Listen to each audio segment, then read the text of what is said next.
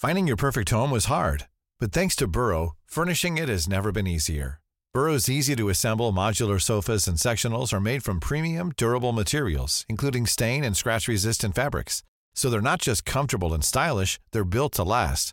Plus, every single Burrow order ships free right to your door. Right now, get 15% off your first order at burrow.com/ACAST. That's 15% off at burrow.com/ACAST. Tired of ads barging into your favorite news podcasts? Good news. Ad-free listening is available on Amazon Music for all the music plus top podcasts included with your Prime membership. Stay up to date on everything newsworthy by downloading the Amazon Music app for free or go to amazon.com/news ad free. That's amazon.com/news ad free to catch up on the latest episodes without the ads. This is The Guardian.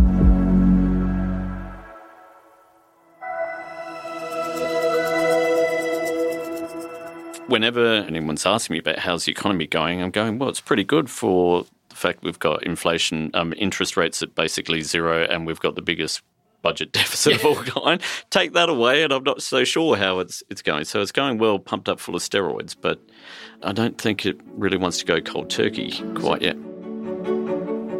Hello, lovely people of Pods. Welcome to the show. You are with Catherine Murphy on Australian politics, and with me are two of my favourite people.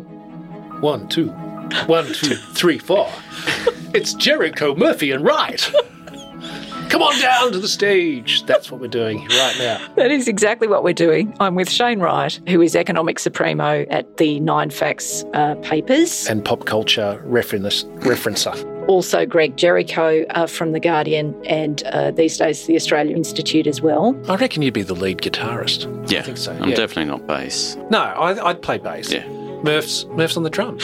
She drives the thing. No, I'm definitely the Ginger Baker of I'm Jericho, Murphy and Wright. Like temperamentally, I am definitely a drummer. I'm not going to argue. I'm not going to argue. Anyway, okay, so look, the three of us are going to talk about the economy. Cram from Spiderbait. A bit. Great drummer. Anyway, to do something a little different at the top of this episode, before we drill down into the various things, I'm going to throw indicators at my dear friends, and they're going to give me 1 or 2 word responses. 1 or 2. 1 or 2. I'm glad no one is seeing the gesture that Shane Wright is currently pushing in my direction. Anyway, focus, guys, focus. Okay. Here we go. Yeah. Here we go. All right, inflation. Inflation, transitory. Up. Okay. Cost of living. Rising. Up. Word. Wages. Not going up. Stagnant. Mm-hmm. Like a pool. Very murky. But not a nice one. Stagnant. Maybe some Aussies. Yeah. A lot of Aussies, I would say. Frogs. Yeah. I like frogs. Unemployment. Falling. Exceedingly low. And good news. Good news. Good news, yeah. Sure. Yeah. And what's my next one? Interest rates. They're coming up. Like a flower. Sorry. God. Greg. Rising later. Rising later. Intriguing. You're going deep bass there, aren't you? Later. Interesting. Supply chains. I was going to say shagged, but let's say stuffed. You stole my words. I know. That's shagged. You go with shagged. Yeah. Utterly shagged. Oh. I'm using the 2 words. You're going adverb too. Yeah. Okay, good. Okay, well, that has, with a few digressions, set us up nicely, I think, for a conversation about what's happening in the domestic economy. So let's drill down now into a bit of detail and try and share the sum of these parts, what is going on in the domestic economy at the moment. So why don't we start with interest rates? So how worried will the Reserve Bank at the moment be about getting the interest rate call right? Well, I was just saying to somebody, this is the bank that cut interest rates, announced 3 days after the last election. Oops, we've got interest rates wrong. We better start cutting them. So that's their immediate track record in terms of interest rate settings. They're at 0.1, and they know that the longer you keep interest rates at such a silly low level, the greater the risk that people will do really silly things with such aforementioned cheap money. Yes. So you can see, remember, it was only 4 months ago, or 5 months ago, we won't be lifting rates until 2024. That was the key message. Now it's plausible we could be raising them this year. Financial markets have priced in a full percentage point by this full year, which I think Greg had conceded if you whacked a full percentage point on the cash rate in the next 10 months, there might be some major macroeconomic ramifications. Yes, I suggest interest rates obviously will go up. They kind of have to go up because, as Shane said, 0.1 is just not good long term. No. But I don't think we're not going to see a 1990 style sort of hiking of rates. This gets us to the politics of it, because if you read we go to John Howard's autobiography of his term. I rechecked this just not long ago. He makes mention of the decision made in the 2007 election campaign by the RBA to lift interest rates, which it did. Mm-hmm. And he said, we were under the understanding that there was an understanding that the bank would not make any major moves in and around an election campaign. And Glenn Stevens says, stuff this, we have to make a call. We move forward to 2019, where Phil Lowe says all leading up to the May election that year, saying, right, the economy, interest rates are going to go up, there's a bit of spare capacity, everything's going fine. Morrison claims victory on the Saturday night. The Monday afternoon, there's Phil Lowe in Brisbane giving a speech saying, oh, well, everything I've said before, maybe not right. Next meeting, we're going to start cutting rates. Huge call, both hugely political calls. And I don't know if people quite understand, even though the RBA is an independent authority, its decisions are heavily political. And in those two instances, you can see either doing something or holding off a decision. Like there was no reason why Phil Lowe didn't make the decision in April during an election campaign to say we've got to cut rates, because he already had that data that he was going to make the decision upon. Yeah. So this is why I think, no, there's no chance they'll move before the election. Yeah. Because it would just be...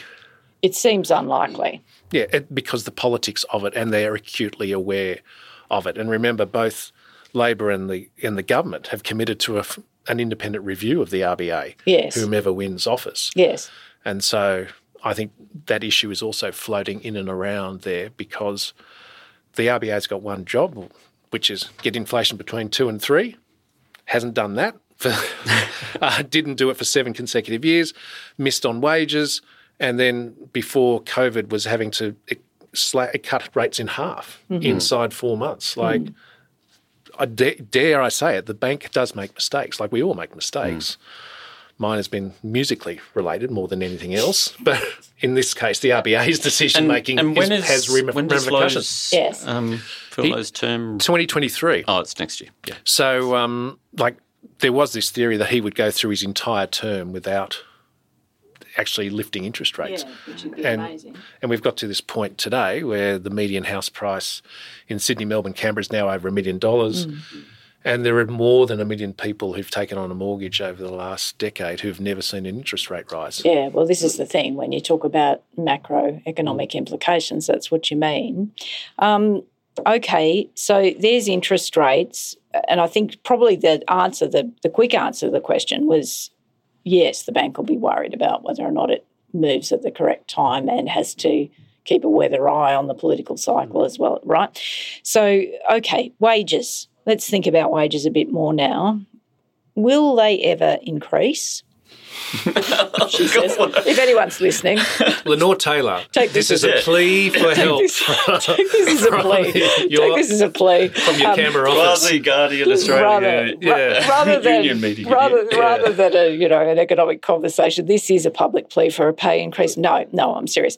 Will wages ever increase, and how high can they go without triggering inflation, which we need to get to inflation in a minute, because Shane, I was going to say to you, Shane, actually up the top, there's a reason why you and I never got out of the inflation mindset. Because it was always coming back. It was always coming back. Exactly. That's right. Anyway, but I digress. Wages, Greg. Yep. Well, the Secretary of the Treasury Stephen Kennedy last week at Senate Estimates actually gave us a nice little definition of how high wages can go before they start putting pressure on inflation. And that's essentially, and something that Philip Lowe has also talked about, and it's essentially inflation plus productivity.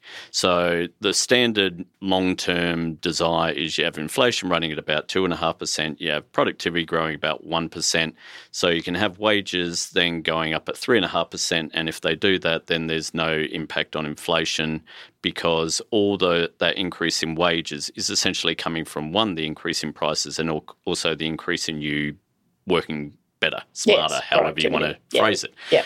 That's not happening at the moment. That hasn't happened for a very long time. In fact, you could say really it's something more... A lost decade in productivity. Yes, definitely. Yeah. Definitely there's been certainly a split, I'd say, since the GFC. Productivity has risen and real wages have not, or certainly have not in anywhere near that pace. The latest wages figures that came out, if you use the CPI, you had inflation going up at 3.5% and wages just went up 2.3%. So in real terms, they went down 1.2%. Now, certainly inflation can be a bit erratic, but even if you use the RBA's underlying inflation measures, real wages went down. And that is certainly not something that a government would be wishing when it's their last wages data before the election. As I pointed out today, yes, that you can, if you look at over it, say every 3 years, like an electoral term, this government has overseen a 0.8% fall in real wages. It's the first time any term of government this century, it's gone backwards. John Howard, 04 to 07, they went up about 3.8. The Gillard/Rudd, they went up 2.9. It was interesting. Josh Frydenberg, never short of pushing an opinion, took to social media yesterday saying, well, in Labor, real wages fell for one quarter. Yes. And they fell by the same amount that they did this quarter. Yeah. But over a full term, no, they rose by about 2.9. Because at the end of the day, real wages is ultimately, like people say, nothing's important except productivity. For most people, though, real wages is what matters for them. No, of course, because you pay the bills. But that goes to the number the question, guys. Like, I mean, I wasn't being a smart. Will this?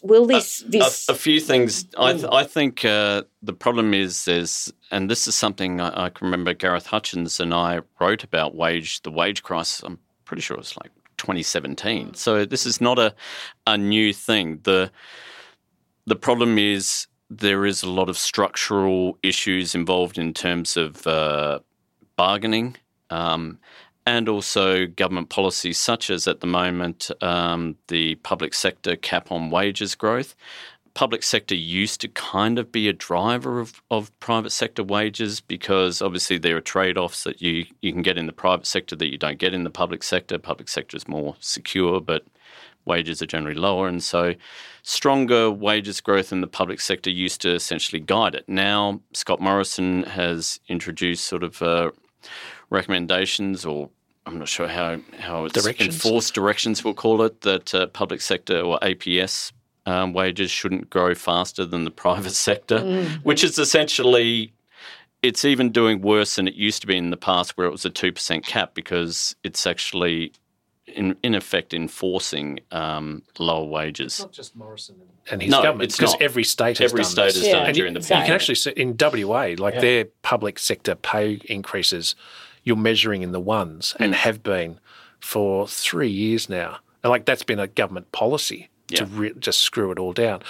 Rod Sims was at the press club this week and he also, there was a question put to him about wage growth and he actually said lack of competition. Between big firms. Yes. Yep. And there was a question actually put to Phil Lowe a couple of estimates hearings ago about non-competition clauses in staff. Yeah. This is an issue across in the US, in Silicon Valley, where people can't move around. You can't poach people. Yes. By offering them higher wages. Yes. So that you're into some of those structural issues, you're into the demise of unions. As everywhere that has been recognised as an issue that affects wages. Phil Lowe's also mentioned immigration, which was very contentious late last year when he talks about, especially at the bottom end, if there's no international students and maybe international backpackers, and you heard the farming communities complain about that, and you go, well, the thing you do is have to offer higher wages, but that wasn't the first go-to for them. It was, let's bring in more labour. Exactly. Yeah. Yeah. So it's sort of, and in an environment of inflation, whoa, there's the segue, inflation. Obviously then business, you get in this cycle where business will be saying, well, all our input costs are increasing. Now's not the time, obviously. Right. So it's sort of, it chases its own tail. Now, let's do inflation because it's important, and we have, as long as we've been doing these chats on the pod, we've been navigating the sort of post-inflation world, which has always seemed a bit strange to me because of my advanced years. And Your advice. well, you know what I'm saying. I think we could also. No, but we've all grappled with it, right? I remember writing an article, I think, where I sort of pointed out the first half of my life, inflation had never been below 4% or something stupid like that, or 3%. And for the second half of my life, it had rarely been above it. It's an astonishing change for the Gen Xers. And it's a lot for us Gen Xers is all I'm saying. But anyway, it's back, baby. It's back in us. It is. And yet the temporary case being led by Team Jericho over there, you can see some of those arguments, say, around particularly oil or gas. Yes. And we'll get to that in our international space. Yes, we're going to go global in a tick, folks. But if we get unemployment, as we're supposed, the idea is to get unemployment under 4, then you're starting to think, you do think there should be inflationary pressures there.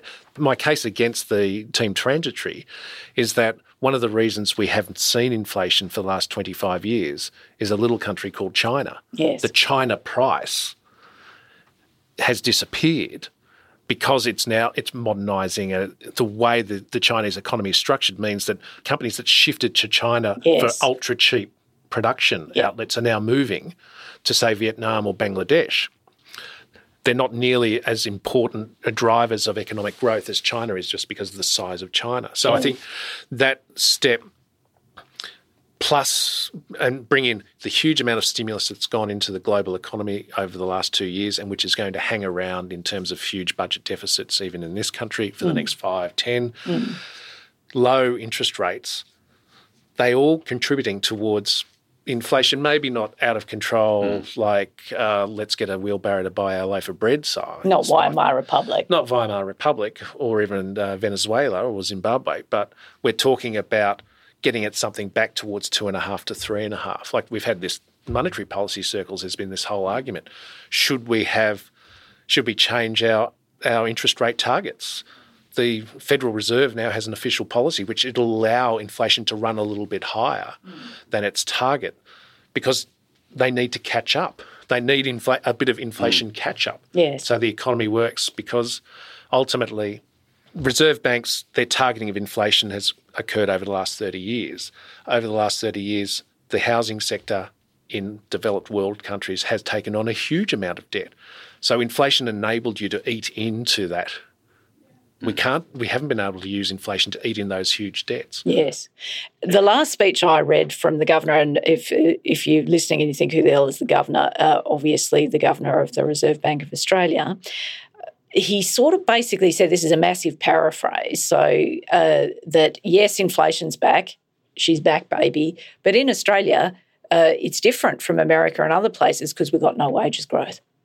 So that's a conundrum, isn't it? And it certainly is a lot less than America. I mean, Australia and American inflation generally does go in sync, but in the last 6 months, America has zoomed ahead, and we really haven't yet. And when I say sort of transitory, I mean I don't think it is going to be above 3.5% for very long, but I do think we'll be back in the 2.5 to 3%, which, to be honest, it's a measure of how low and how weak demand has been for the past decade, that's considered kind of inflation being back. And that's actually, that's where we That's all our it's entire supposed to be. economic policy is aiming for it to be there.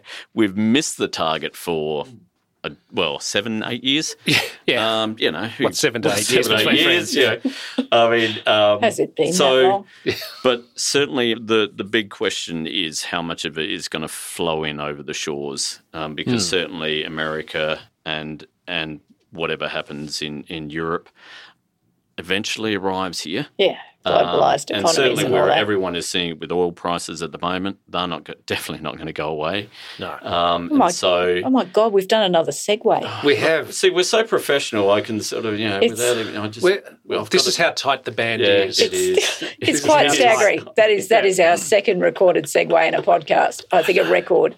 Anyway, Let it get out. Yeah. As Greg has foreshadowed, yes, oil prices brings us to the global economy, right? Which is, as we speak, just to be clear with you guys, we are recording on Thursday. It's about the middle of the afternoon. The last news alert I saw was Anthony Blinken saying that Russia could invade Ukraine within hours. Yeah. For Ukraine closed their airspace. I think that's the last sort of. Yeah. So we're just acknowledging that's a moving part. So just be gentle with us, listeners. Just be gentle. Exactly. Obviously, we're in a very uncertain global environment. Oil prices and petrol prices certainly is the Australian consumers' direct experience of that volatility. Yep. Yes? So what do we think about all that? Well, wars themselves, though terrible for human life and social cohesion, actually they have financial impacts, but they're not recessionary impacts. Just think about that. When was the Korean wool boom? Which war was it in? Gee, let me... conundrum. The Korean wool boom was started by the Korean War. Right. Australia did not go into recession during the 1960s while we were pummeling money into Vietnam. Well, yeah. These are things. There's that adage about wars being good for business. There's dislocation. Especially long term. Vietnam, certainly the US. It hurt them economically, but at a macro level didn't cause a recession. And stagflation was that was more to do with oil, again, and high-priced oil. Yeah. But in this case, right, Russia, think of Russia as a great big service station with a lot of oil and a lot of gas. That's what Putin's based himself upon. Yes. But there are other suppliers. You can see, OPEC. You can see them filling in Europe's demand for oil. Yes. And yes, it's the European fighting season. We come into spring and summer, but that also means a reduction in demand for oil and for gas across Europe. Yes. So you can, depending on how long this continues, and you can see that OPEC can fill in that gap. So yes, you'll have an upward pressure on global commodity prices. Yeah. But it's not enough to cripple the world. Like Australia's talking about, can we supply gas to? Yes. I think Qatar's probably the better place. Well, because we don't really have the infrastructure to do it, do we? I mean, obviously we can put gas on a tanker, right? I can see you in the overalls right now. And send it over, but Qatar's a bit closer.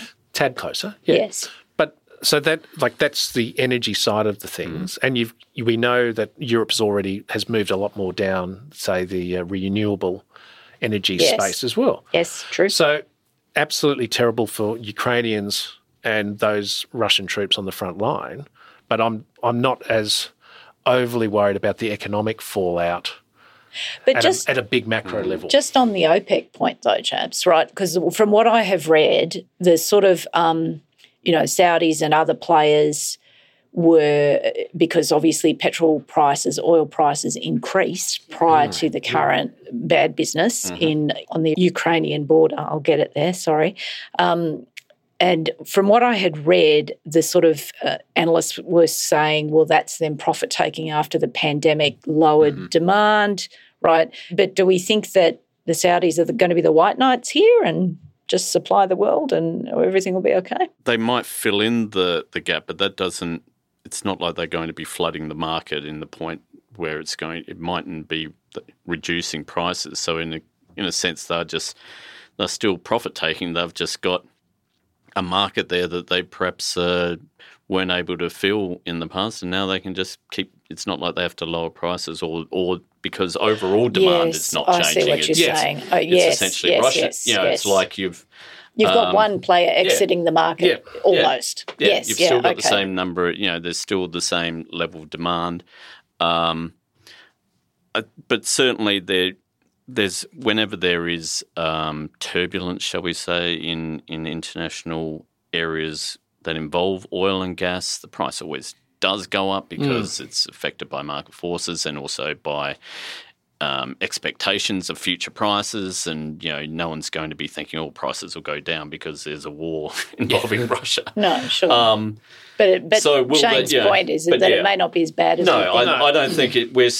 I don't foresee sort of 1973 OPEC because that was where they did shutter supply completely, and there was no one really there to fill it because. And now the US is a net oil producer, exporter. Yes. There is a lot more.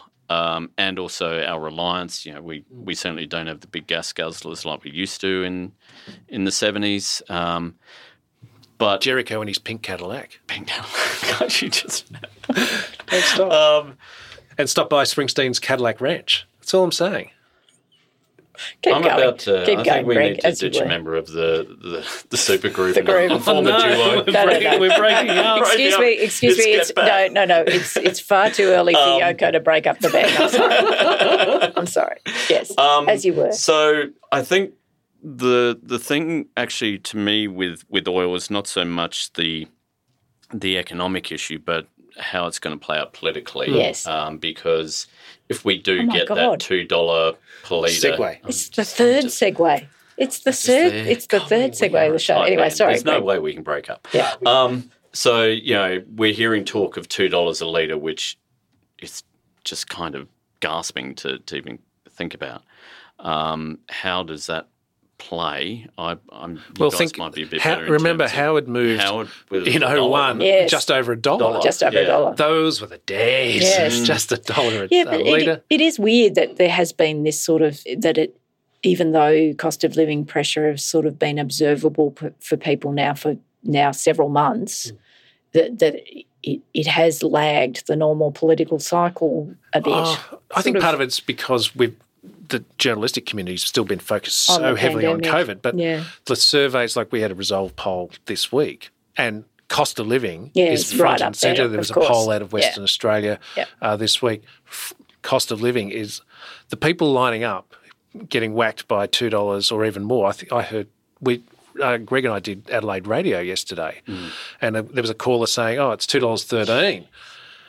I went, oh my Lord. God. But you can see that sort of pain will, because ultimately a tank of petrol is the biggest purchase by every household in Australia every week. And if it's going up by that much, it doesn't take long. So Howard moved after 3 or 4 months, the whole debate over what was going on with the GST and its impact on and the lift in oil prices that was occurring then, froze indexation. Which government ended it? Tony Abbott's government ended indexation, and Scott Morrison was there at the scene. That was Joe Hockey's infamous "poor people don't drive cars." It was around that point, yeah. But it's hard to argue that the decision was the right one because it was aiming right. We've got to fix the budget somehow, and two, it acts as a price signal. Like remember when governments believed in price signals, that was one of them back in the Jurassic period. Yeah, Jurassic period. So we've seen the play. And Morrison was asked about this actually. He's been asked a couple of times in the last few weeks. Yes. No, there's nothing moving. What's interesting, because he knows cost of living's playing, in the last 3.5 weeks at press conferences or speeches, he has mentioned the price of electricity falling by 8%, 12 times. Yeah. Because he knows that. Yes. But beef's up 20%. Or more than 20%. Yes. Taking a hound to the vet is up 10%. Yes. Childcare's up 13.5%. Yeah, health insurance petrol's up premiums. 34% in a year. In a year. So though, like politicians, and Morrison's no fool, he knows that Albanese, Labor's been campaigning in this space for more than a year now. Yeah. That cost of living is absolute. Biting. It's always in the one or two issues of an election. Always. And the point of the segue was politics and the budget. This is where we're going to end our conversation today because the budget is, 3 weeks away? 4 weeks away? Yes. So obviously we have somewhat chaotically narrated a story which says there are a lot of different pressures in the economy. There are risks to the outlook, i.e. the global situation. Now we get to the budget, which is literally the last act of the current parliament, and then we will be off to the election. So if you're Josh Frydenberg, what are you doing with this budget, do you think? Trying to get re-elected. Well, it's fairly high on the You'd probably list. say, Scott, couldn't you have called an election before it? It would have made it a lot easier. It's a real juggling act, I think, more than in the past because of the cost of living and inflation.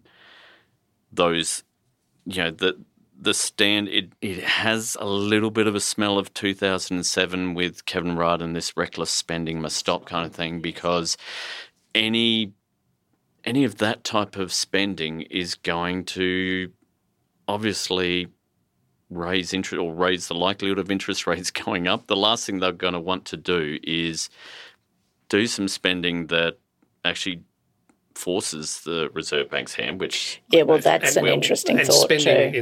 in this space is tax cut.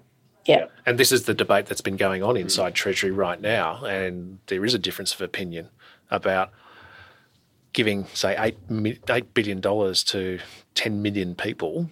Like that's inflationary by any stretch of the imagination. Yeah. So they've wedged themselves into that issue. So that's their problem, no one else's. If you're trying to come up with policies that are not inflationary or can't be painted as inflationary, then you get into spending on, say, infrastructure. Yeah. And I'm still waiting for some of Josh Frydenberg's car parks to be built at as we reported this the other day, now aiming at $220,000 a space. Oh my gosh. It's out of control that way, and this is the danger of coming up with half-cocked infrastructure projects or proposals in the run-up to an election, as AKA car parks in the 2019 election campaign. Exactly. Or there are the spaces like you change the childcare subsidy. You could do that, and you'd be arguing that's deflationary and it's productivity enhancing. You could build something around that. Like there has been a fair discussion around tax inside Treasury over the last 6 weeks, but you can't, unless you're just cutting taxes for the hell of it, which has got its economic downside, then you don't want to do that on March 29 and then call an election, say, April 4. And I'm not even sure the economy really needs an austerity budget or, No. So it's this case of one politically, and you don't do the austerity budget 2 months out from an election. No.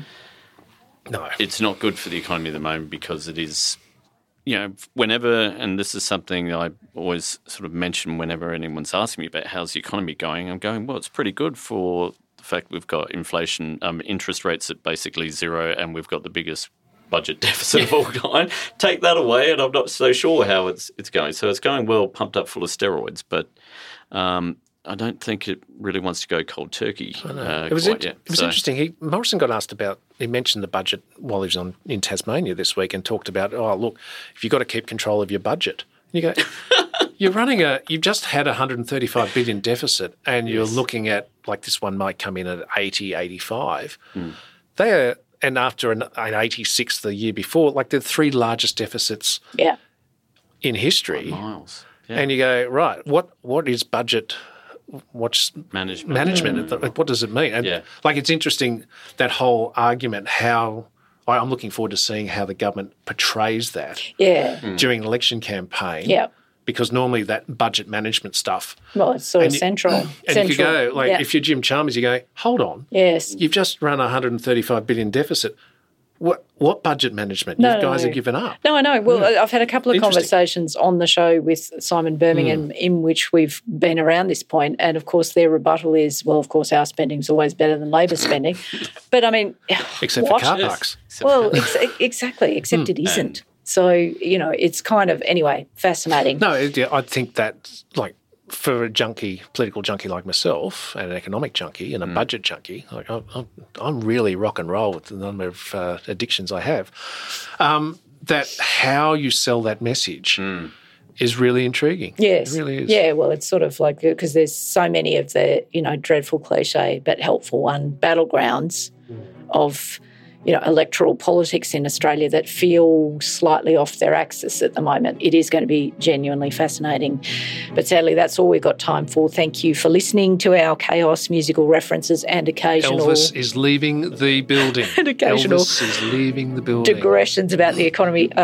Thank you to Shane and Greg, whom I love dearly, as you guys know, and I know you love them too, and these episodes, so we aim to do as many of them as we can. Thank you to Miles Martignoni, who is the EP of this show. Thank you to you guys for listening. We'll be back next week. Love you all. Love you. Bye.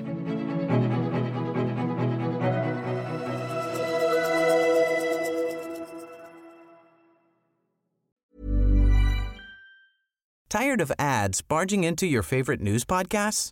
Good news. Ad-free listening is available on Amazon Music for all the music plus top podcasts included with your Prime membership. Stay up to date on everything newsworthy by downloading the Amazon Music app for free or go to amazon.com/news ad free. That's amazon.com/news ad free to catch up on the latest episodes without the ads.